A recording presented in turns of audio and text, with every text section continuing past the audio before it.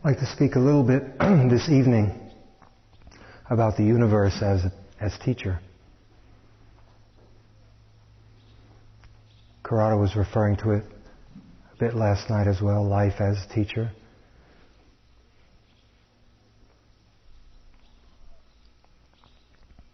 It sounds good. Is there something really there, or is it just a nice cliche?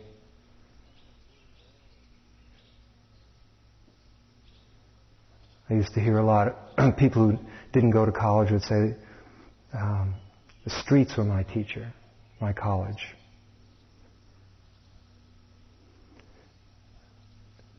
To say that the universe is our teacher and to rescue it from the category of cliche, I think in order to grasp it, you have to hear with a very simple mind that doesn't know anything. And that's that question that from time to time it's been suggested you ask, not necessarily in words, while you're sitting, what is this?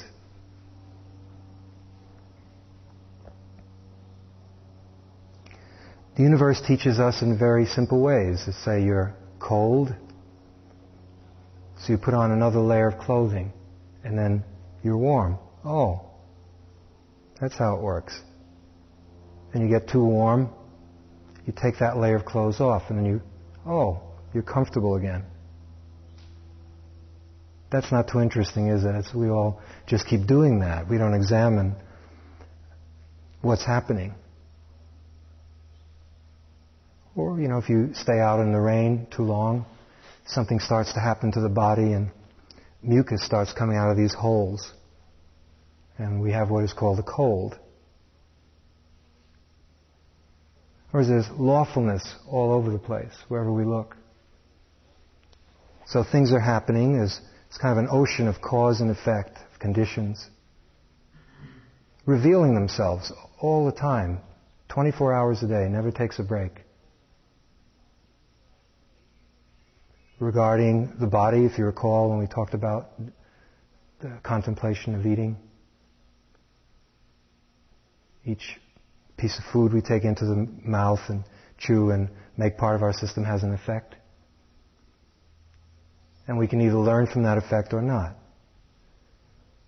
And it's that way with everything. We have a choice of learning. So learning here is used it's not as if somebody gets up and has an official title, or that you have to have a spiral notebook. It's simply that something happens, there's a challenge, something happens, and if we meet it with awareness, there's the potential, the possibility for learning from that. The teaching is there. The teaching is invariable. In other words, it's always happening. The question is whether there's a light goes off, whether we see into it, insight. And when we do, it's a very good feeling to learn, to see into something. What I'd like to sketch out a little bit tonight is just one kind of learning, one kind of teaching that the universe is doing. Again, 24 hours a day, never takes a break. And it's particularly relevant for what we're doing here. And it's time for those of us who've been here since the beginning of the retreat to more and more not only pay attention to content, of course, that's coming up in our mind, but more and more start to look at some things that are happening from a slightly different angle, from the point of view of process. What I'm talking about is impermanence, change. Whereas if there's anything that's being taught, it's that. Just around the clock, from moment to moment. Just this IMS, Insight Meditation Society. Is it really? What was it? First, someone owned this place. I don't know if you know that. That was the ballroom outside where we do the walking meditation. They used to do probably waltzes and all kinds of things in there. Now we do walking meditation because it's a Buddhist meditation center. But in between, it was a Catholic seminary. Did you notice some of the windows? Jesus. And now it's Insight Meditation Society, and who knows, in a little while maybe it'll be Cinema 1, 2, 3, 4, and 5. Yeah. If we keep giving talks on impermanence and death, for sure it will be. Because if we have time, we're going to get to death. Kind of cap off impermanence.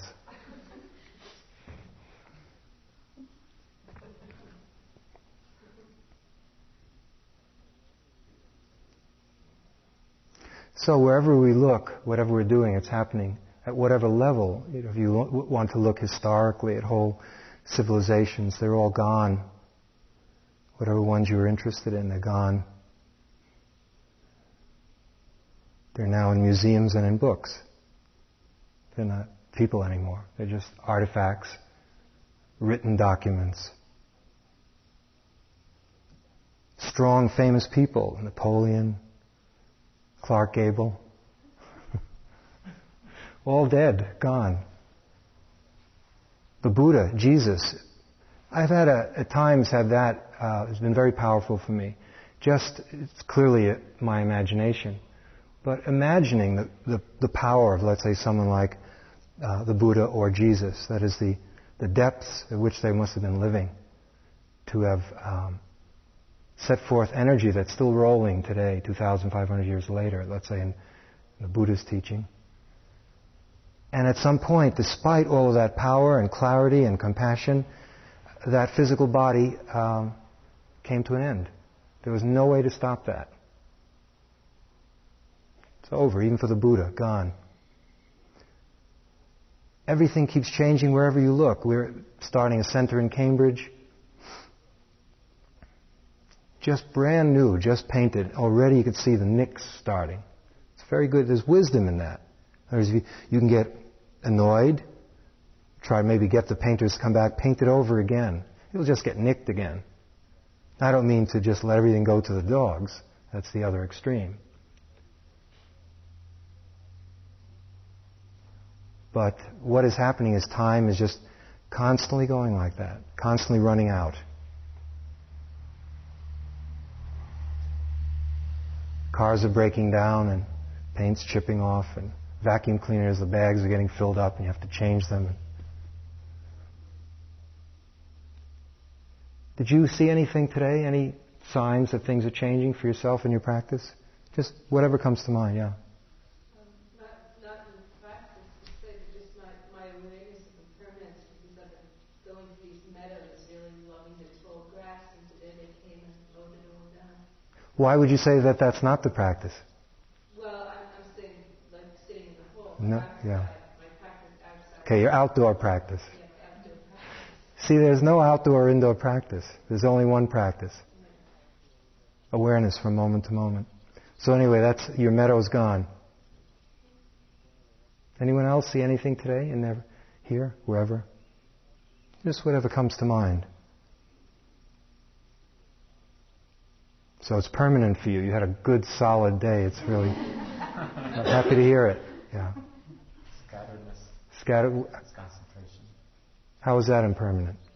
Excuse me? How is that impermanent? Well, about 3 o'clock, everything was just hot and very, very loose. Mm-hmm. 6 o'clock, it was really steady. Mm-hmm. I got upset at 3 o'clock. 6 o'clock, I felt great. That's the way it goes, exactly. Anyone else? I was aware that as we talked, I quit my job last night, and then all of a sudden I was seeing all the things I wanted to do to get it together here, and I was saying, oh, look at that. I was watching it, saying, look what my mind's doing. It's trying to do all these things again, and can't I just be happy and for a while stop feeling like I have to do something? And I had the awareness that instead of thinking that I had to go ahead and do everything, I said, well, look at my mind, look what it's doing. Maybe I can work on that for the next couple of days and just see what it's trying to do, instead of feeling like I have to take a lot of action all of a sudden. Mm-hmm. Just simple instances of coming and going. Yeah. Mm-hmm. The breath, one breath in and then it's gone. Breath.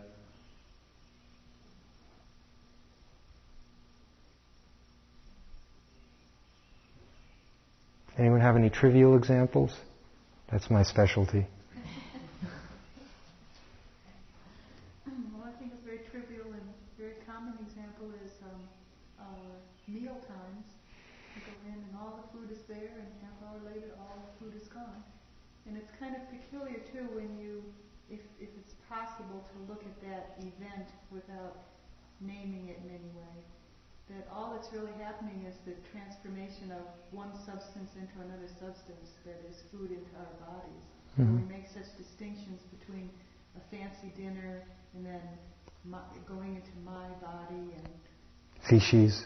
yeah, right, all the steps, but it's just all transformation.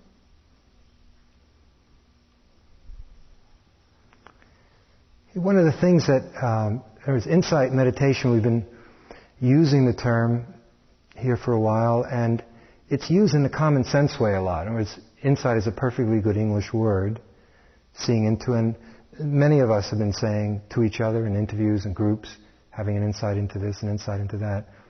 And that's all certainly a good use of the term. But there's also a somewhat more technical use of vipassana, which means one of its main meanings is insight into impermanence. And from that derive the unsatisfactoriness that we talked about the other night, largely having to do with everything changing. And us developing fixations in the midst of all of that. And a somewhat different view of what a person is.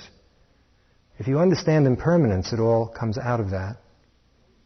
So one of the central meanings of this practice that we've been doing is seeing into the way things are, and the way things are is that they constantly change.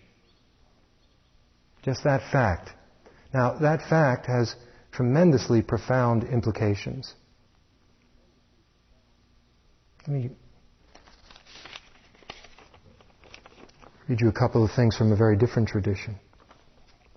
This one is from the Gospel, according to Matthew. Do not lay up for yourselves treasures on earth, where moth and rust consume and where thieves break in and steal. But lay up for yourselves treasures in heaven, where neither moth nor rust consumes, and where thieves do not break in and steal. For where your treasure is, there will your heart be also. And from the Jewish tradition, all flesh is as grass, and all its glory like the flower of the grass. The grass withers, the flower fades, but the word of God stands forever. Very eloquent statements of what we're doing here. Now, the impermanence, the process, is going on whether we heard about it or not. It doesn't care. To back off for a moment, we'll get to the implications of quotes like this and our own practice. One way to look at what's happening and why it's considered so important to gain insight into this very basic process is that it just keeps happening. This is a basic law. And to the degree to which our living is in accordance with this law, there's the possibility for harmony, for fulfillment, for freedom. The degree to which we're out of step with this law, there's sorrow. In other words, in a universe that's constantly in change, if our minds and our actions are not calibrated with that, that being out of step has colossal implications. Just think of it this way. A very simple example, and one that's helped me a lot. Let's say you're dancing to music. One of those moments when you really connect with a particular kind of music that's playing.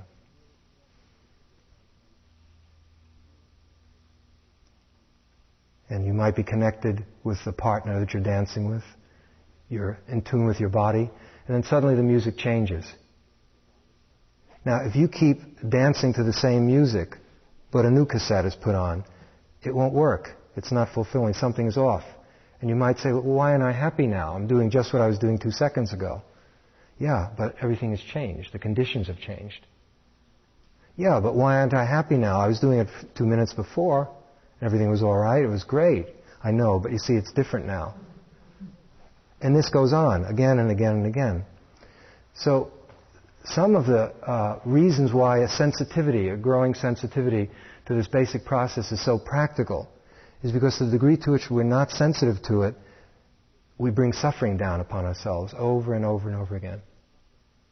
Because the law is unrelenting. It just keeps going. Phenomena present themselves to us, they point to their characteristics, and then they vanish. It's like, look, do you see? I'm here and now I'm gone. Sounds, smells, everything is doing that. So one aspect of our practice is starting to become attuned to that basic process. The process is not going to go away. Now sometimes there's a coloration added to it. It's colored in the direction of, and to some degree perhaps pointed to in these quotes, that life is, in a sense, very difficult or unbearable because all formations are breaking up.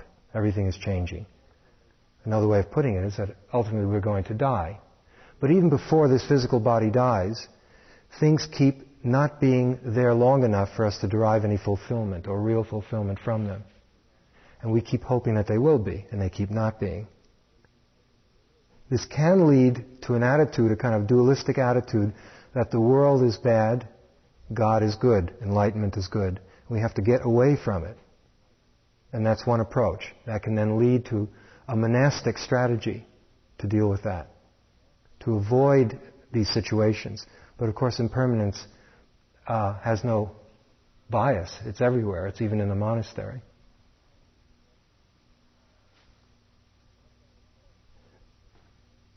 And what that is saying, what these quotes, for example, as I understand them, are saying, is that there is no ultimate fulfillment. Let's say if you put your treasure where rust consume, or where moths land, or where thieves can enter, that means it's impermanent. If you invest your total energy or total hope for fulfillment in a realm that is changing, you're doomed to suffer. For example, as human beings, we all are that way. I mean, our process is that we're in a state of constant change. We are impermanent. And there's no ultimate fulfillment in impermanence, and yet we seek for other beings, for example, who are impermanent, and we seek that fulfillment from them. How can that work? They're the same as us. Or we seek it in situations or jobs or anything. Now, this is not to say don't have relationships, don't have a good job, don't have a beautiful home, etc. The problem is not in the objects of the world, which do change, which do decay, which do get rusty. Paint does get chipped. Bridges and shoes, everything wears out. That happens. If we expect ultimate fulfillment from those realms, we're going to be in for very deep disappointment. Time and time again, perhaps you've already seen that. So it's not so much discarding the realm, let's say the joys that are possible in what is, in quotes, worldly life. That distinction doesn't mean very much to me anymore. Let's say sacred and profane, or those kinds of dichotomies. To me, there's only one reality. The real question is how we relate to it. In other words, if we're attuned, if we begin to see that everything is changing, and if in some way our behavior is coordinated with that, then we're in step with the music. We're really moving with it. And it isn't necessarily suffering. As we're able to be with someone, for example, to enjoy a meal fully, wholeheartedly, in an undivided way. And when the meal is over, the meal is over. Also, not to expect ultimate fulfillment from a meal, because it's not there. We're looking in the wrong place. Can't possibly do that job. Or in a relationship. What I'm suggesting is I'm not advocating that we don't get into relationships. Actually, I think the quality of relationships can improve dramatically to the degree to which we honor this law if you see it that way, if it's real to you. Because again, just as we do it with food, we do it with a partner. We expect so much from the partner. We load them with some kind of an ultimate responsibility for our happiness. And they can't possibly do that for us. Which is not to say that there can't be great richness and fulfillment and joy in relationship. But if we expect our life to be, if we expect salvation from another person, we're looking in the wrong place. It's not going to happen that way. Now, if we don't, if we are reasonable, if we understand this is a human being, I'm a human being, this is food, that's a car, this is a vacuum cleaner, and understand that all these processes are unfolding in their own lawful way, it's possible to relate to them in a sane, intelligent manner, so that we're able to relate to the world and use the world, not exploit, use the world with much less, or in many cases, no suffering. The impermanence at least in the latter day Buddhist teachings, have mainly emphasized what you might call the negative side. The negative side being, my goodness, all these things are changing. So this world is something we have to get away from. Impermanence is basically a very harsh fact, a very painful fact, that all formations are breaking up. And that's the way it's put in the Buddhist texts very often. Everything is breaking up. And that's one side of it. It's true. These formations are endlessly becoming something else, the transformation that was referred to. But the other side of it, which can be overlooked, is that also is what makes certain things so precious. Or is the fact that they are not going to be here forever. In fact, they might even be here just for a moment. Like just a drink of cold water on a hot day. It doesn't have to last forever. It's precious at that moment because it's needed. There's thirst, the water comes along, and there's gratitude that comes out of that. In other words, it's a proper relationship to it. Understanding that our life, our physical life as we know it, is finite, needn't be a cause for despair. And certainly if we are working in Dharma, quite the contrary. In other words, to talk about impermanence, and by extension that means that we're talking about death, our own, can be a very negative thing to do. It can be very discouraging and destructive for people. It can drive people to despair, despondency. But when it's in the context of Dharma, it's very different. In other words, the point of a talk like this, if there is any point, I hope for you, for me, one is the recognition of this lawfulness, to see if it's true. Now, it's the mere intellectual acknowledgement of it. Let's say you all agree with me. I'd be surprised if you didn't agree with the fact that everything's impermanent. Because everyone agrees with that. Atheists, God-fearing people, everyone can see that. The very agreement with it, the very obviousness of it, the very obstinate familiarity of it, because it's so obvious, prevents us from really understanding what it is, not merely from a cerebral point of view, but experientially. It's so obviously true. Oh, yeah, he's right. Yeah. That isn't what transforms us, and that isn't what enables us to live more harmoniously in the world. It's a different kind of knowing. In other words, the universe is throwing out this teaching, and we as disciples of this teaching can learn it at varying depths. And also, it can have varying, either a kind of partial, fragmented exposure, or a more comprehensive and whole approach to it. So that there is a poignancy to impermanence. There is a poignancy to beautiful flowers withering and beautiful people dying and a delicious meal coming to an end. However, if our practice includes learning the practice of non-attachment is not detachment. In other words, it's being, if a good meal comes our way, or if an enjoyable companion comes our way, being able to enjoy it with awareness. The problem comes in if there's no awareness. Without awareness, it becomes attachment, clinging, suffering. So the challenge in our learning is, can we learn how to be with things when we have them, fully and wholeheartedly, and when they're gone, to be able to do without them, to move to the next. That means living in a real world. I mean, a world that is actually happening from moment to moment. Not a world cluttered up with the residue of memories and unfulfilled aspirations, fantasies, compensations. So it's more directly experienced.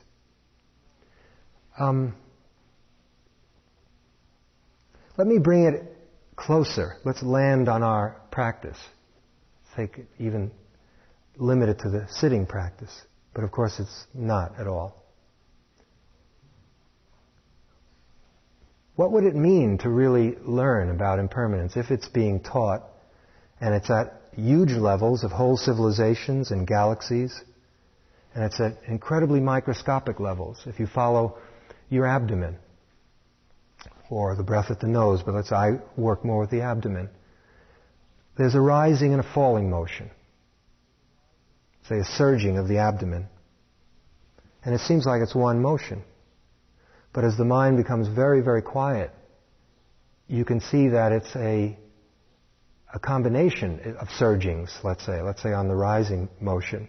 There might be 5 or 6 of them. It's more of a composite of, let's say, rising sub 1, 2, 3, 4, 5, and 6. That's masked by the continuity. In other words, it's happening so quickly, the arising and passing away, that it seems as if it's one event. But that one event is really, at a more microscopic level, 6 events. And as you get quieter, it becomes even more than that, until it's clear there's no form to the abdomen. That's only at one level. And it's something that can be verified in our own practice. It happens. Many people have already experienced this. Same on the falling. Now, the continuity that masks this rapidity of change, so that you can really see what this world is made of. And the transformation mainly comes when we see what we are made of. I mean, if your reflections on impermanence are all out there, I don't think that's going to change you so much or facilitate some of what's being suggested here. It seems to be essential, and that may be one of the great, if not the greatest, contributions of the Buddha. Everyone has talked about impermanence, without exception. The vanity of each generation and thinking that's going to last forever. What's unique in this particular practice is that the teaching was transferred to a very practical laboratory, being our mind and body. And a very simple laboratory procedure was provided for us so that we could confirm it in our own mind and body. The confirmation not being something out there, but something that is deeply grasped. The fact of it. And this is what's hard to communicate with words. It's absorbed. The truth of impermanence is absorbed. If it's just mental, it does not have very much potency. It may be fulfilling and satisfying. It fills up your biocomputer. It's in memory, and you may even transmit it to someone else. But not a whole lot has happened. It may help a bit. This is what we're now beginning to talk about is understanding, standing under, or the mind becomes soaked in this truth, soaked in it. Or images that have helped me is you totally chew it and digest it so that the truth of impermanence is part of you. Now, I found in attempting to teach this that very often people have a hard time hearing it. They kind of say, I hear what you're saying, isn't there anything else? I already know about impermanence. Let me emphasize it for the following reason. The kind of learning that goes on that is of any help at all requires constant, sensitive, delicate, and yet strenuous attention. So that over a period of time, more and more, it's something like this. We are so out of step with the truth of this law of impermanence.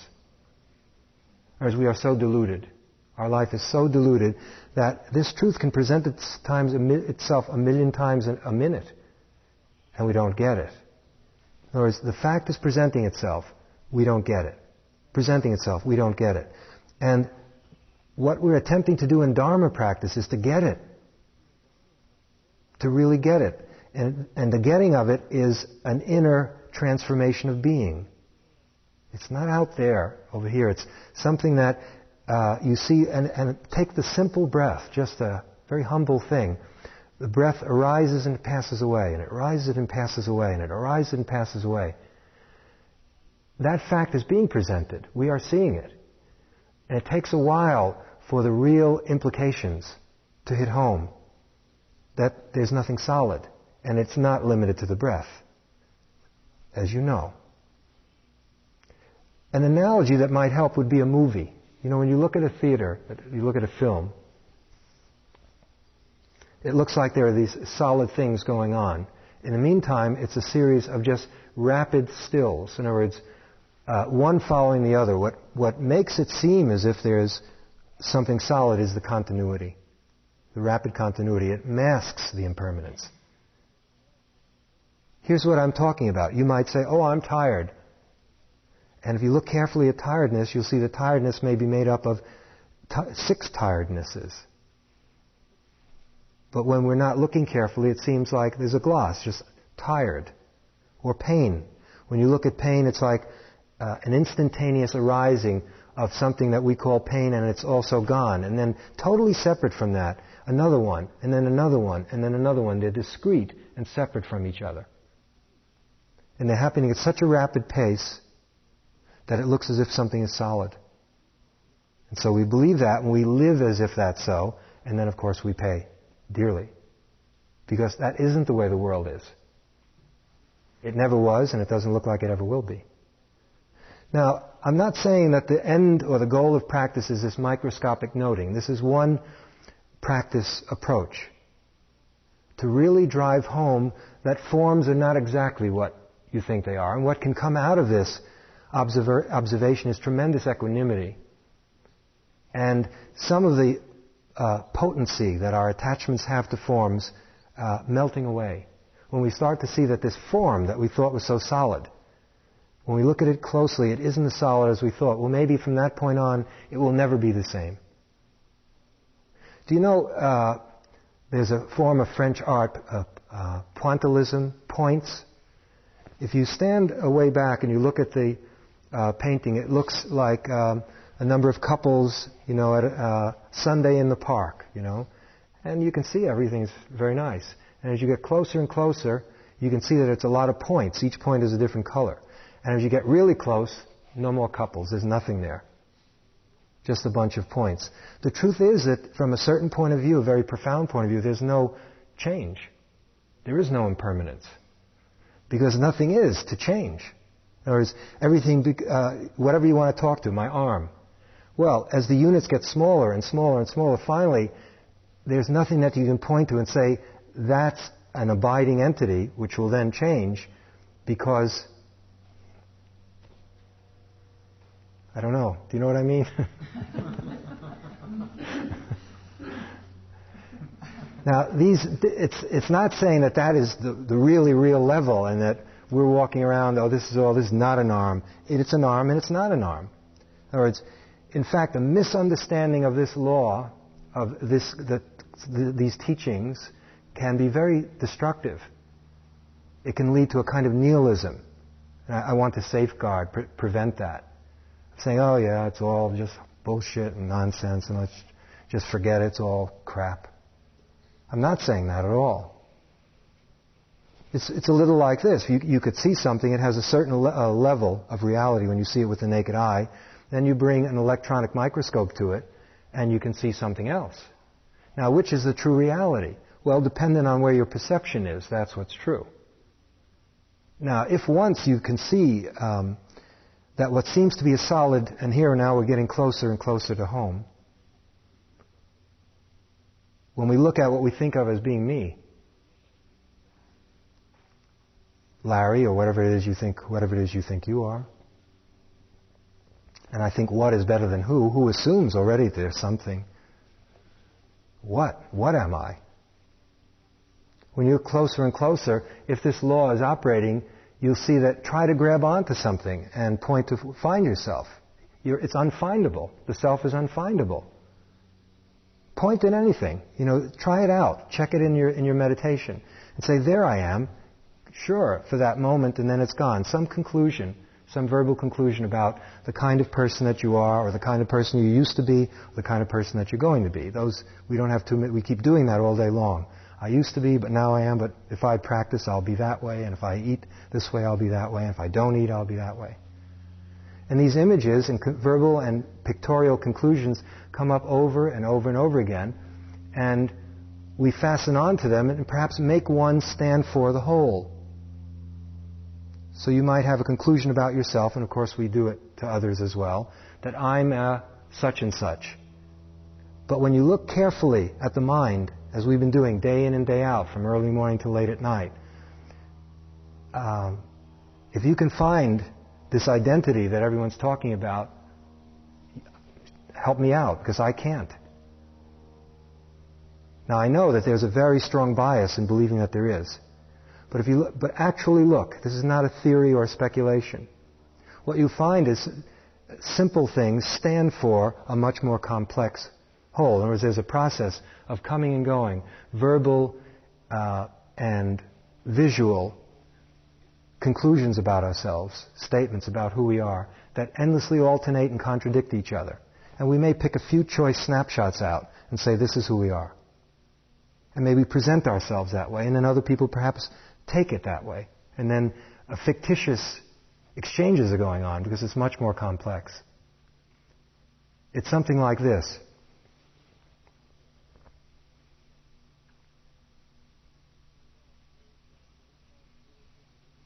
Various graduations. Or let's say you go to a photographer's studio and you look, and there usually are 4 or 5 samples, downstairs to kind of get you to go in. Weddings, graduations, bar mitzvahs, all that, And here are all these incredibly beautiful people with the white teeth and a nice smile, perfect. There isn't no pimples, no little mole, nothing. Each person is just great. Okay, and we get these, so if we look at it, there's like a split second of time, a snapshot is taken. In other words, that's one frame. And maybe it's doctored up a little bit. But let's even forgetting about that. Let's say it catches you at a happy frame, that one split second. Graduation day, how happy I am to be getting out of here. There it is, and there's this wonderful happy person. And then it gets put into a wallet and on the piano and handed out to relatives. And that stands for you. But the truth is you haven't cleaned your teeth in about 2 years, Now, that one image stands for the endless variety of different changes that even on the physical level that the face is going through. I mean, the face is going through a change from second to second. It's, in terms of what mood you're in terms of nourishment, in terms of the climate, in terms of how much sleep you need, etc. Which face is the real face? Okay, it's too complicated, so we just fasten on that one. Or going into a movie. It's the same principle. They put out 2 or 3 samples of what the movie is, usually sex and violence. And you go in and there's maybe 3 seconds of sex and 10 seconds of violence, and maybe the rest of it is something else. Usually not. But it's not necessarily representative of what the whole film is. Now, if you go to a whole film and look at it carefully, you see that it bears very little relevance to, let's say, the promise on the billboard. When you start looking closely at yourself, what you may find is that there's nothing that you can point to and say, there I am. Now, that means the principle of impermanence is not now starting to come closer to home. Now, wait a minute. It's okay to say that this place used to be a private place, and then it was a Catholic place, and a Buddhist place, and then it's going to be a movie house. But at least I'm solid, the one who's here doing it. Well, I don't know. It seems like there's no place to step out of. It's just an ocean of impermanence. Wherever wherever in quotes you look, there it is, and the looker is too. Now, that can be a very frightening stage in practice for people. Even hearing it on a conceptual level, and hearing it on a conceptual level, and I think often, many times, can be very helpful in kind of softening the mind, in preparing it for actual receptivity, for absorbing the truth of it. Or is the absorbing of it, it's an actual absorbing of it. Sometimes it's a dramatic happening. Oh, that's what it is. Really grasping something.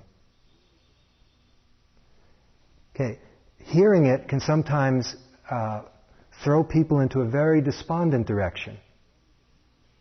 At that point, usually they've forgotten the full context of Dharma practice, of what this work is about. At a certain point, though, it's extremely liberating, even a little tiny tongue taste of this insight. Just seeing that, phrases that are used around here, there's nobody home, and yet we behave clearly as if there's somebody home all the time. But even a glimpse of the fact that what it is that we're protecting with such fervor is questionable. I mean, what is that we're protecting? It seems like an abiding entity, really solid. You know, that picture on the piano or in your wallet. And yet when you look closely, you can't grab it. And that can relieve you of a lot of burdens of trying to maintain it, enhance it, dress it up, get it massaged, make it look attractive, make it sound intelligent, and all the things that we're laboriously doing in the service of that pseudo-entity. Okay, that can be liberating. And what seems to be most helpful is some balance between understanding it's not that there's nobody home. There is some kind of a repetitive pattern. There's something recognizable about each one of us, something recurrent, or we wouldn't know each other. I mean, if we were that variable, it's not random. You know, we'd walk, you'd see somebody in the morning, and then in the afternoon you go past them, you wouldn't recognize them because it's just all random, the body is changing, the eyes are changing, image, the mind is just, you start talking to them, they don't remember anything you said in the morning, and it would just be crazy. So it has more patterning than that. There are certain stylistic ways in which these fluctuating elements seem to recombine over and over again, and it's not solid, but it's recognizable so that we know that that's you and I'm me. And on a conventional level of reality, that's very important so that we can relate to each other and it's reasonably harmonious. We know who we are. But spiritual work is going deeper than that level. It's helpful to have that level intact. The various forms of therapies that exist are extremely important in enabling that relative level to be intact. As someone put it, and I think very well, you have to become a somebody before you can become a nobody. But it's not really either or. Like now I'm a somebody, now I'm a nobody. This relative level is unfolding. It has a certain pattern quality to it. It's just not quite what we think it is. It's not that it's unreal illusion. It's not real in quite the way in which we think it's real. And so we can express ourselves through our particular personality and use it and enjoy it. What other choice do we have? It's not as if, let's say, if there's a taste of freedom or enlightenment, that it's all obliterated and we're just an empty, a vacuum. Our differences still remain. I spent 2 weeks in Korea once. There was a conference of all the Zen masters in Korea, and I was an aide to one of them. And being around these people, and many of them were quite extraordinary, and you couldn't find any two who were the same. I mean, one was loud and raucous and joking all the time, and the other was very refined and quiet, and a third one. They were all very different sizes, shapes, and food preferences, and physical, everything. And yet there was something that you could feel, at least with some of them, a lot of them, which is this freedom. They seem to be having a good time. How many people were here 2 weeks ago Friday, in order to start this retreat at the very beginning. Anyone? Okay. In terms of new people, one person. So most of you came from at least Sunday on, 2 weeks ago.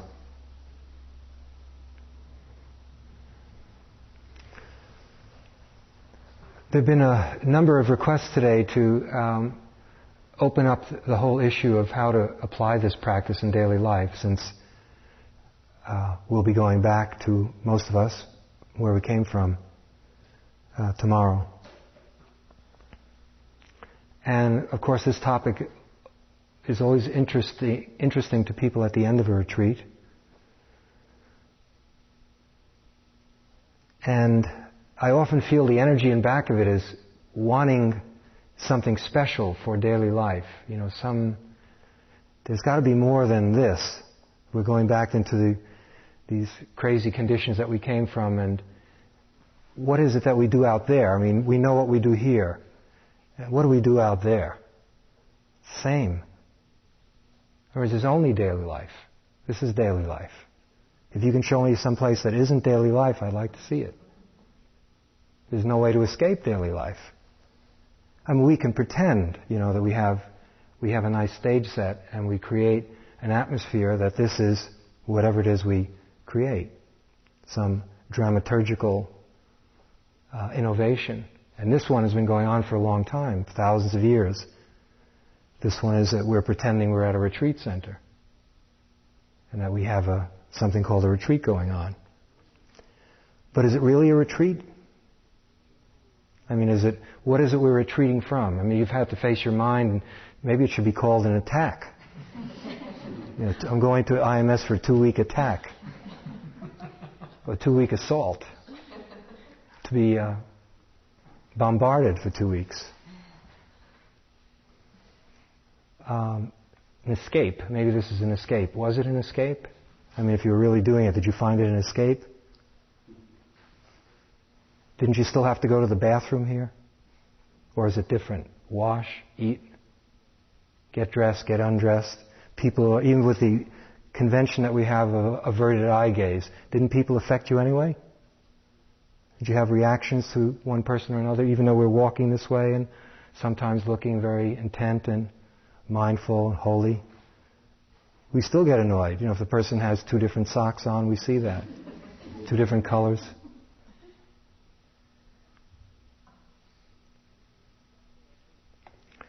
So, I don't know, it seems as if we want a special technique, and part of that wanting, I don't mean to mock it, because I know that it's the difficulty of living out there, in quotes, that has driven us here, in quotes. And perhaps we've gotten hurt. I have to talk this way, out there. We've gotten hurt or of having a difficult time, let's say in the world of relationships or jobs, where to live, indecision, conflict, confusion, separation. And so we come here, and in some ways it is quite redeeming to be here. I mean, the environment is in some ways dramatically simplified, and I would say overall most of us are trying to make this a harmonious, loving place to be in. So in some ways you don't get a hard time the way you do out in places other than here. And so now we're going back to where we got wounded. During World War II, there was a common stories of so many people wanted to get out of combat and would talk about needing medical care, that the medical tents were overloaded and they couldn't treat them. Some were legitimate, of course, but often what it would be was you'd go in one end of the tent and there'd be a truck waiting on the other end. You'd go out the other end and be taken right back to where you came from. But at least you had the feeling that you were looked at by a doctor or a nurse or someone for a few minutes. And so now we have to go back, and perhaps what we're going back to we perceive as formidable. So we want some nuclear meditative technique to deal with it. like closing off one nostril and one eye and holding the abdomen fixed while tilting the head up at a 90-degree angle. And do that 5 times a day at certain times, not before, not later. Special diet.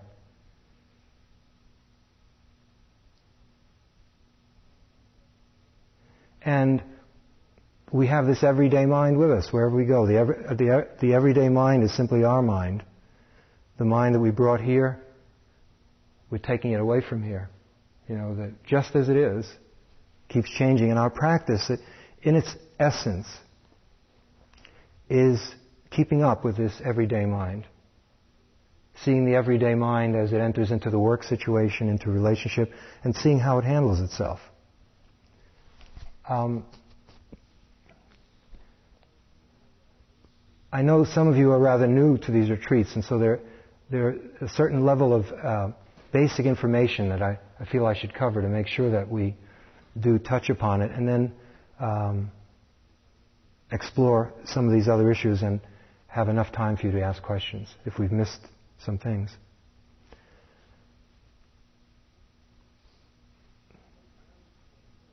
I suppose one way to put it is that when you leave here, it would be nice if you can replicate as much of this environment as you can when it's appropriate, as a kind of miniaturized IMS in your bedroom or let's say you set aside a part of your house to do meditation. And you do it a certain number of, say, once or twice a day. That's pretty clear that that's helpful. Everyone finds that helpful. That is, if you can establish some kind of regular practice. And it's often helpful if it's in the same place. So you imbue that place with a certain stillness, or this is where meditation goes on. If you do that, if you come to the place enough, then it becomes invested with this stillness, and when you come into that place, then it helps you. You create the stillness, you create the space, and then you have it to use to facilitate being quiet. If you can have your own room, that's nice. If not, some part of the house, someplace. And regularly has been found by most of us to be more helpful than sporadically. That means ideally every day, find some time to enter into silence and be with yourself. It's not a luxury. If you have to get up earlier, then get up earlier. Just sit quietly and be with yourself at least once a day and let that grow. I don't know how long you should do it because it varies from person to person. If you can, twice a day, like to begin the day, the morning is good, and then again in the evening. Just to be with yourself and to hear the mind and the body in an unadorned way, just allowing the mind and body to tell you what it has to tell you.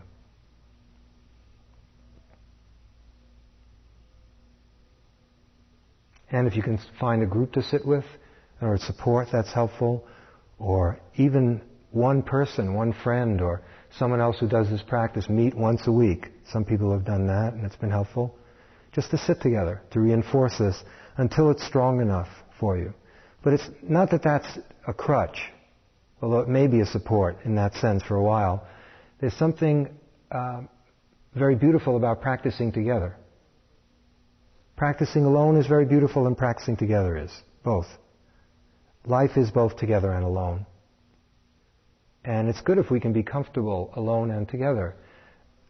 You know that just sitting in silence together for 2 weeks, even though we haven't talked to one another, or, more, let's say, Corrado and I, but all of us, something goes on. There's a certain almost invisible bond that's created because we're all doing it together, day in and day out. You look up and there's that person again, who you don't even know, still doing it. And so you don't pack your bags and leave. I mean, if Corrado and I still do it, that doesn't count.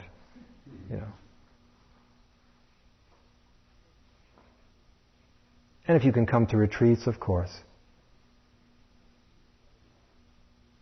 If you can set aside time periodically, perhaps once a week, an afternoon or a morning when you can protect it, and have a mini retreat in your home, using some kind of schedule. Especially if you're new at this, it's probably wise to create a schedule and do sitting and walking or some yoga. Or if it's time to clean the house, let's say you have set aside a couple of hours to clean the house, do it mindfully. Or right from the beginning, pause and form the intention to do the whole thing as a meditation. Cleaning the floors, sweeping, whatever it is you have to do, taking out the garbage. Okay, but now in a more general sense, what I'm suggesting now is what was suggested on the first evening when we got together. And that is the frame of reference for the practice is how we keep our mind from moment to moment, not any particular posture or place. In that sense, the essence of the practice is formless. There's no special place that has a monopoly on wisdom. None at all. Now, special places like this are created to develop the strength, to help develop the strength to be able to see that. To be able to see that it's possible to learn wherever you are, to develop some composure in the midst of change and chaos. So, special situations like this are valuable and have a place, and they can accomplish certain things and they can't accomplish other things. In some ways, when you sit, and especially more and more as your posture becomes, as the body becomes comfortable and stable, and as you do it, more and more that happens, you can go deeper and wider. Because the sitting posture is very simple. It's simplified. You don't have to eat. There's no talking. You don't use your hands. You don't have a job. And you can't get into trouble in a relationship because you're safe, at least while you're on the cushion. Keeps you out of trouble. And a lot can be learned from that simplified situation of just a solitary person intently focusing on what is happening at that moment, whether it be the breath or anything else. It's an ingenious creation, extraordinarily helpful. But my own experience has been, and with my own life and observing, that if you think that you can sit your way through every problem that you have, good luck. That's all I can say. My best to you. I've seen enough people now, some of them called, high names in spiritual circles, who've passed all kinds of, let's say, tests, have gotten certified at certain levels of attainment based on depth of sitting, and fall flat on their face. They're mostly men, entirely men. Fall flat on their face as soon as women entered the situation, because that wasn't part of their training. These were Orientals. In other words, extremely well trained according to a certain model in, let's say, various Oriental countries. And there's a certain confidence that gets shattered, or at least questioned. I mean, because a few have been honest, I've been able to talk to them. I'm not saying the others aren't. I mean, I've been able to speak to a few. And what it is that they're often not at all prepared for the situation that we have here. They were monks, or the equivalent, might as well be. And so it seems as if each situation has to be mastered on its own ground.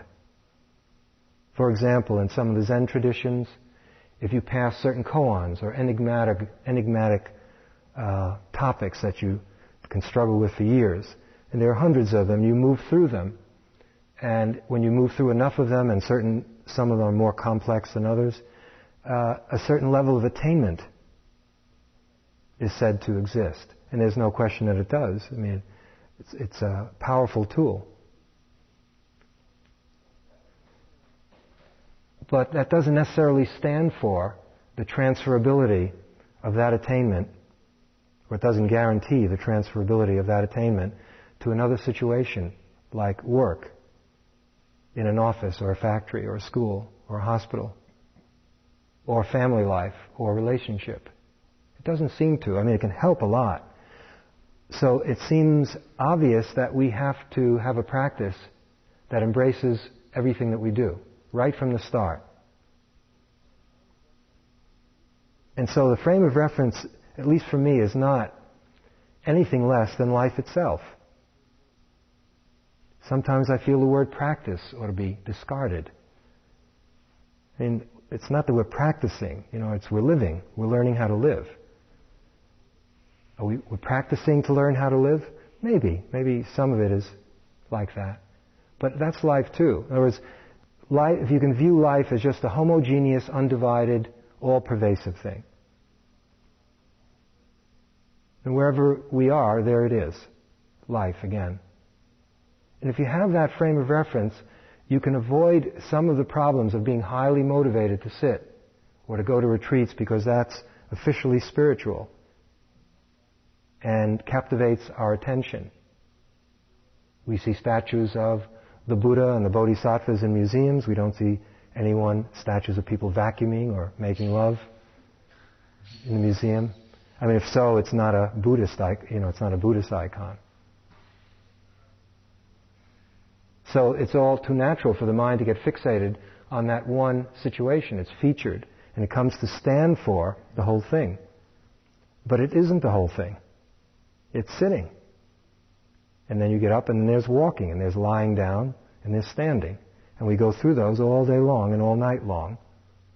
And so the attitude, it seems to me, is more important than any particular techniques in your going home. And that is if you can see that if you love this practice or you see the beginnings of potential in it, view it as something whole, not as a fragmented kind of activity. And it has to do with scrutinizing our entire life, seeing how we live. And spending time sitting and in places like IMS is invaluable in doing that. But it is not our entire life. It is one fragment of our life. So a few suggestions that I found helpful. When you get back, in addition to the sitting, begin to take note of various compartments or aspects of life. Notice if there's weakness there, if special care and attention is needed. I don't know if I'll hit on everything, but some of the major ones. Say our work life. Is that intact? Do we know what we want to do? If we don't, are we setting about finding out? Have we reflected on what it means to work? And what is our job on this planet? I'll put it in a bigger perspective, not just want-ad level of work, but what is our job on this planet? Take it even deeper. What is our true job? And if that isn't resolved, continuing to sweep it under the rug drains a lot of energy. There's a lot of chaos and anxiety that is not perhaps being acknowledged, and it affects the practice. It is the practice. There's no way to get away from it. And so if that area is not reasonably fulfilling for you, then, it's not that you have to be condemned. It's that inquire, investigate. Because unless you're independently wealthy, we all have to face that one. Work. We have to pay for our food, our board. We have to live. We have to survive. And in what way are we doing that? Is it a way, and assuming that you have a job, is it a way that brings suffering into the world more? Is your job, what is it doing? What does your particular work contribute? Question it, scrutinize it if you really want to live a meditative life. Does the particular work enhance life on the planet? Or does it contribute to that which you're trying to get away from and come here to do that? Take a look at your work life. Or the absence of it. Talking, speech. Tremendous power when these lips start flapping and these sounds come out. Possibilities for hurting people tremendously, and also for healing, harmonizing. How do we use speech? How do we find this out? It's bringing the practice right into wherever we are. See, the key is the awareness and the willingness to learn. It's not... sometimes people really think that it's concentrating on the breath. As beautiful as that is, and as valuable as it is, and as much as that helps us do what I'm talking about. I mean, the refinement of mind that's developed on the breath can help you dramatically to do some of the things I'm suggesting. Look at your work life. Become more sensitive to speech, etc. But sometimes we get a misplaced sense of satisfaction, because there can be great ecstasy and peace in just being with the breath, that we get lost in it. Someone once came who I hadn't seen in quite a while, and he couldn't help but brag. This was someone I hadn't seen for 4 or 5 years, and we had practiced together. And he was telling me how he could sit for 2, 3, how many hours did I want him to, without missing a breath? I mean, that's what he had to say about himself. And my own feeling was that maybe we can get him a job in the circus. You know. In other words, I don't know if that necessarily leads to anything. What it says is the person can keep their mind concentrated for 3 hours. Or a talent show, you know, where they...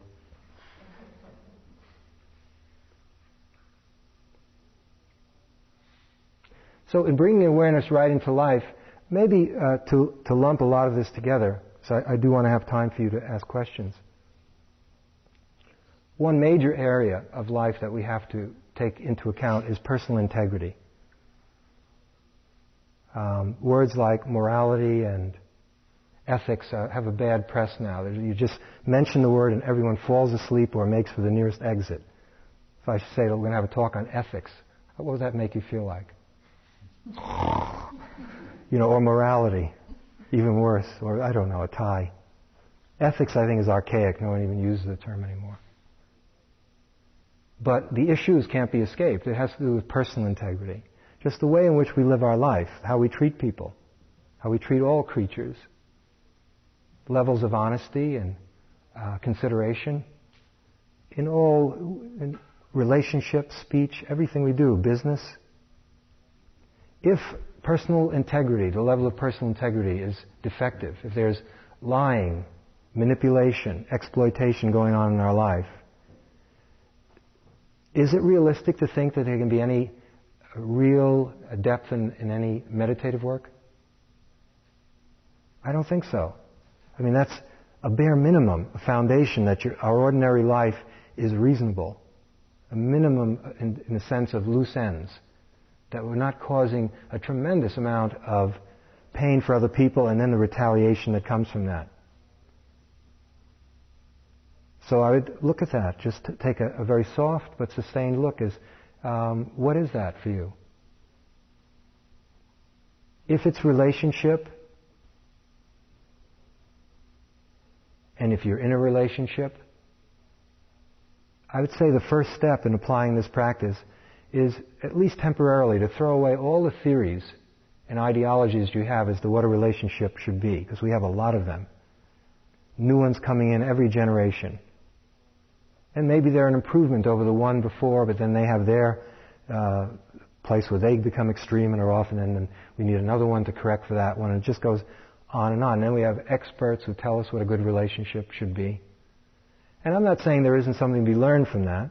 And of course, much of it is an extension of personal integrity into the use of sexual energy and in general, coming together. But I think step number one would be just the most simple and innocent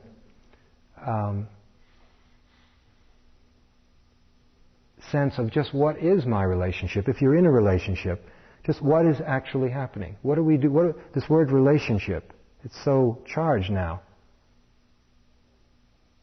And so much hurt has come from it and in it. And the promise and sometimes the actuality of so much pleasure and love. At times it's almost as if men were here to drive women crazy and women were put here to drive men crazy.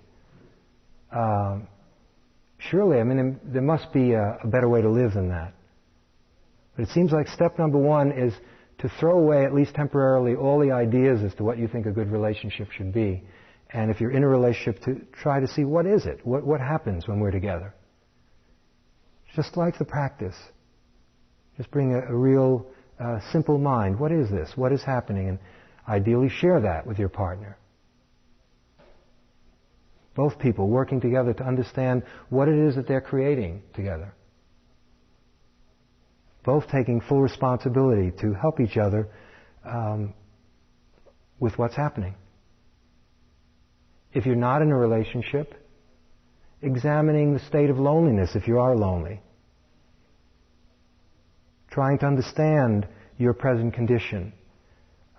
If you're spending all your time while alone, longing for a relationship, pining for a relationship, but not examining yourself, that's going to perpetuate probably something that doesn't need to be perpetuated.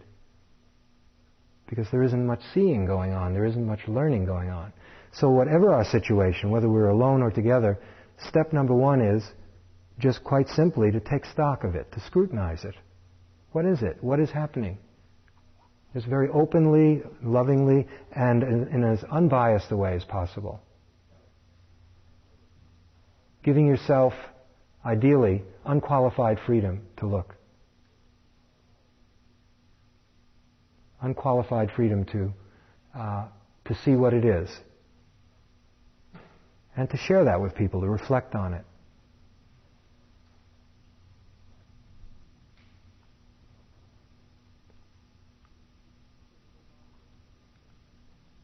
The physical body is another important area. It's not that you have to become fruitarians or mucusless diet or, not any particular system, but some reasonable attention to the body and its needs. Often we betray the body. It's a very beautiful instrument, and just a little care and attention enables it to function with some energy, with some joy, and this is an enormous advantage in spiritual work. Spiritual work is arduous. Have you noticed? It's very hard work. Actually, anything worthwhile is. Tell me something else. You want to be a dancer, or you want to be a good mother, or you want to be a baseball, anything. Doesn't it take a lot of hard work? And isn't it an advantage if there is stamina and energy? And so begin to look at how you waste energy on the level of the body, in terms of diet, in terms of, there's just simple basics. Exercise, sleep. Begin to learn the needs of your body. How much sleep does your body need? How much and what kinds of food does your body need? How much exercise does your body seem to flourish when it gets it? And you can read books by experts. Some of it can be helpful, but have your starting point, I feel, in your own experience of your body, and study cause and effect, as we mentioned in the talk on contemplative eating.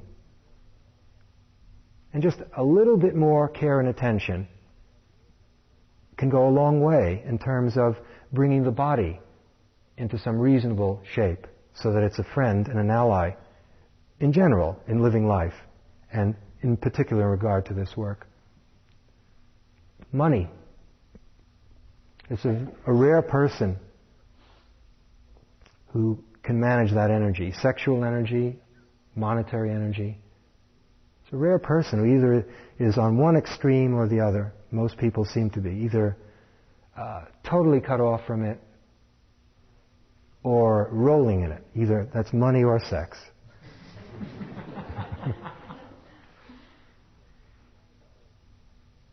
So either we're celibate or it's tantra, What seems to be rare, and I think is possible, particularly in this practice, take sexual energy for the moment, is to learn how to use sexual energy correctly.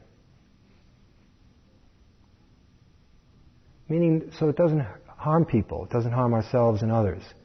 It's a beautiful energy. It's here. It's been given to us. It's part of nature. But how to use it? Learn how to use it in a normal way. In other words, a healthy respect for it without having to necessarily make it the be-all and end-all in life, because I don't think it will work. It isn't.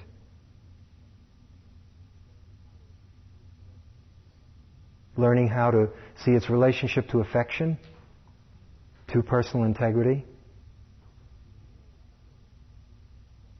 Seeing if you're really extreme in one direction or another. If there's some care and attention that's called for. Some little extra work that's needed with awareness in this realm. Same with money.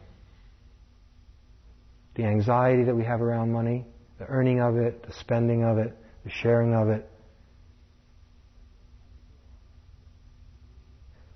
I could go on, but we don't. In other words, it's take a really simple, honest look at how you are actually living your life.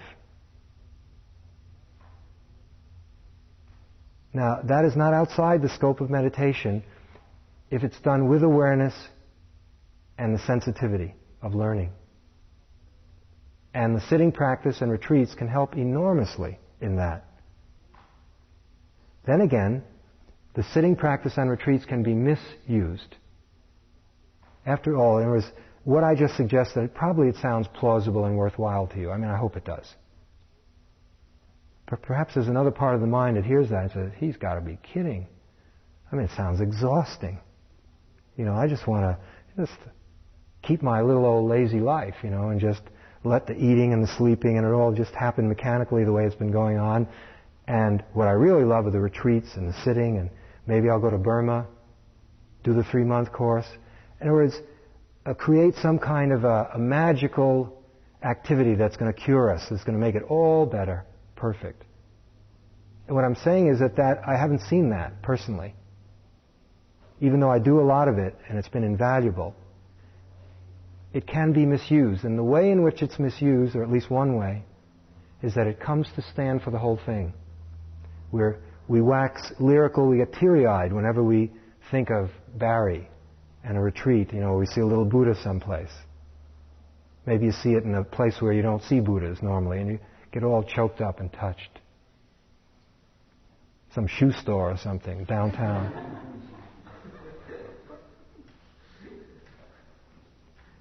And there's zither music in the background. And because of that tremendous connection to it and the tremendous investment and what we imbue, what we impute to it, inadvertently we use that to undermine the rest of our life, which is usually, for most of us, only about 99% of our life. I mean, realistically, how much time will you be spending here or at a comparable place during the next year or two? How many hours during the day will you sit in meditation? Small fraction.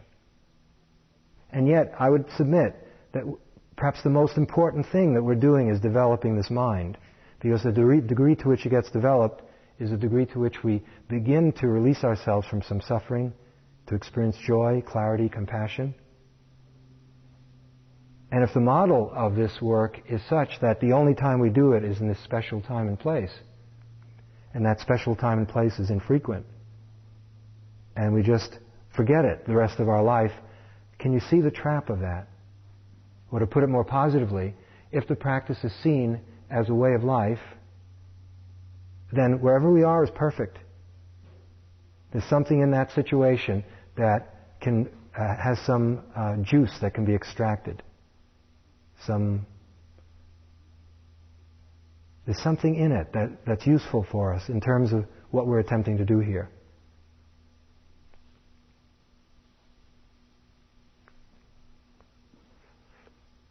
Anyone have any questions about bringing it home?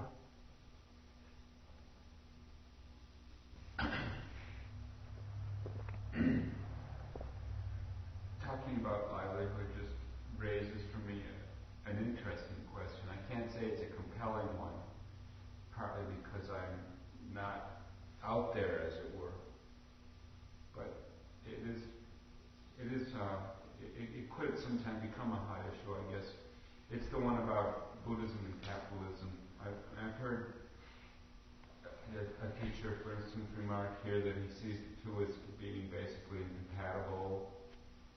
And I've also heard other teachers, for example, some of the visiting lamas, teachers, encouraging us in the same similar way that you are to be integrating the formal kind of practice with the work of the workaday world of holding a job and going to school, which is in effect aligning oneself with, in this country, a so-called capital enterprise system. Is it really basically incompatible? And just whether you have that level, it doesn't mean much to me, your question. I don't mean to be insulting. I don't feel I'm being insulting. Capitalism, communism, it's all nuts. Yeah. Tell me where you're going to go where it's not nuts. Russia? Scandinavia, that's great over there. They've got they just commit suicide all the time. I guess it's sometimes it's a way for one such as myself to feel like the right thing is to avoid the so-called establishment, and I'm questioning it. So Yeah. I'm not insulted by what you say. Yeah, I think it's something. Perhaps it's something like this: if we get rid of those global constructs, and just see, I would be more comfortable if you had a particular job in mind for you, and say, okay, what is this job? And then if you can spiritualize it when you're there. So then, instead of getting concerned in some abstract polemic, it boils down to something like this. In a way, each one of us is entrusted with a small piece of the universe. And are we caring for it? Are we caring for that? And none of it's trivial. Whatever your job is, wherever you are, you're entrusted with a small piece of the universe.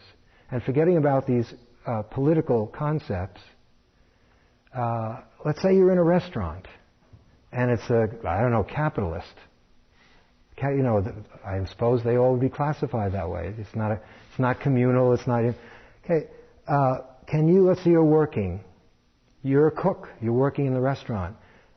Can you bring real quality to the food? Can you bring real harmony to the staff? In other words, to whatever degree you're going to be there, if you want to put it in Buddhist terminology, can you bring the Buddha Dharma into the kitchen? Not getting caught up in all the big constructs about what it is that you're doing, but concretely and factually improving the quality of life for you and the people that you work with. And extend that to your own situation. Is there anything in the situation? You're a waitress. You can see that as a drag, that you're doing that until you really become a ballerina or a poet. It's not my real job. I'm not a waiter or a waitress. And maybe 10 years of your life go by, or this is Cambridge, I guess. Everyone is a cab driver and a waitress, but they aren't. We're just doing this until we get the Nobel Prize. It's just temporary work. But sometimes it can be 10 years or 5 years. Can you flip it around? Can you make, let's say, being a waiter or a waitress service? It's a sensitive, delicate situation. People come in, eating is very highly charged. People come in, they're lonely. They want to be refurbished from a hard day. The person bringing the food is not doing a trivial thing. Actually, there's nothing trivial. Look at the guy who blew the whistle in Corrado's story. Look what he put into his job. He brought everyone up with blowing the whistle and getting all the trucks off the street, the cars off the street. I feel more comfortable getting at it at that level. At some level, it becomes very difficult. For example, in terms of, let's say, the level of, in a sense, corruption is so vast. I spent a number of years at a university, and you had strange things going on there, like one building was totally financed by Shenley people, and it was on research on alcoholism. Now there's something a little weird there. In other words, they were made a fortune manufacturing alcohol, and then donated some of it, no doubt tax deductible, to create a biochemical research institute to study all of these forms of alcoholic addiction. Well, why not just stop making alcohol? But that would be asking for too much. I mean, that's too simple. Or the students, would get outraged once a year and pick anything. Blood money, this money is... There's no clean money in the whole university. If they would start isolating what money qualifies to operate the university, they'd have to close the whole joint down. So you just pick one thing. This money came from that company, and they're in this country, and look what they're doing. How can you sort it out? I mean, we're in the middle of it. We're not clean. Yeah, that's where it starts to become something that I wanted to just not be a part of, and not want to pay taxes. And the way to avoid it, not being there, and the way to avoid it is to do something where I'm immune from it.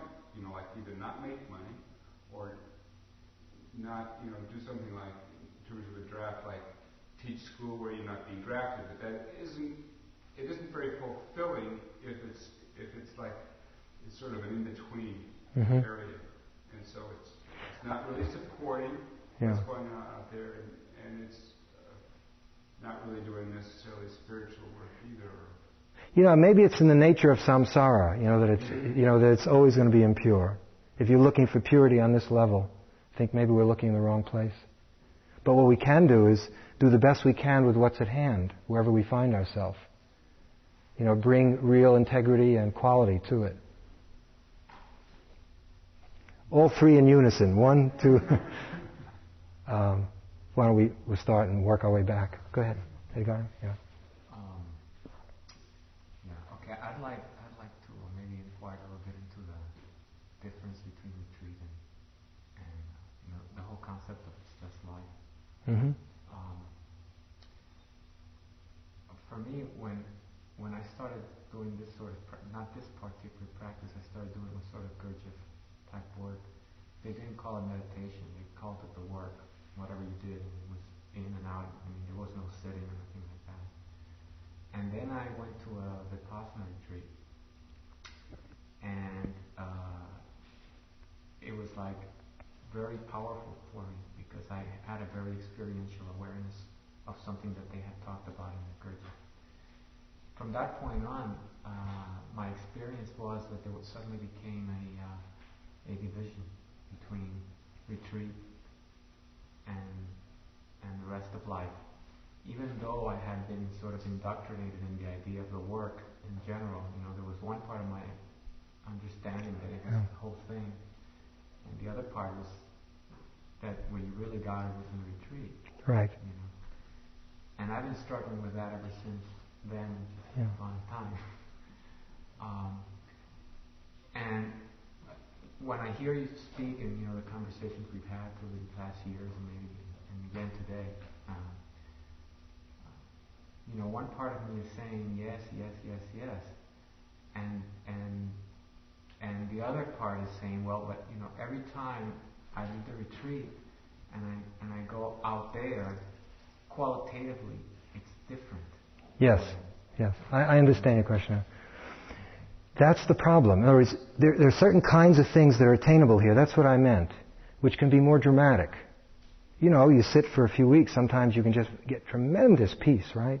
Tremendous stillness, ecstasy, real fulfillment. Cut through a problem that you've been carrying around for a long time. And by and large, let's say you don't have that kind of dramatic experience unless you take drugs out there. And so, of course, that comes to stand for, that's the problem. Can I give you an example? I'll give you an example because I've kind of been working with this.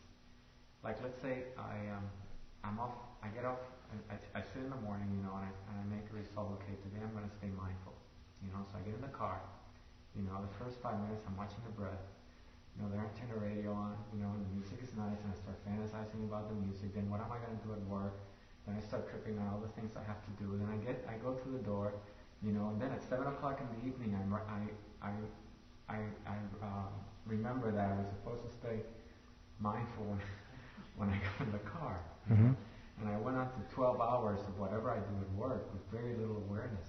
Maybe once in a while, I remember, to pay attention or to observe myself at some point. Right. The rest of the time, which is different to what happens to me in the retreat, which the awareness is much more continuous. Yes.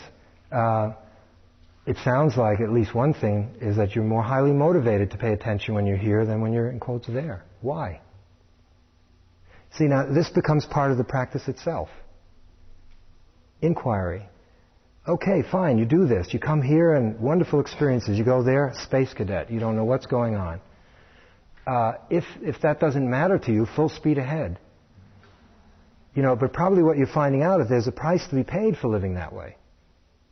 Since, how many weeks do you spend here during a year? Well, let's say this year. This year is only 1 week. Let's make it 5 weeks. Okay. The rest of look how much the rest of your time is in that car with the music, with everything you said.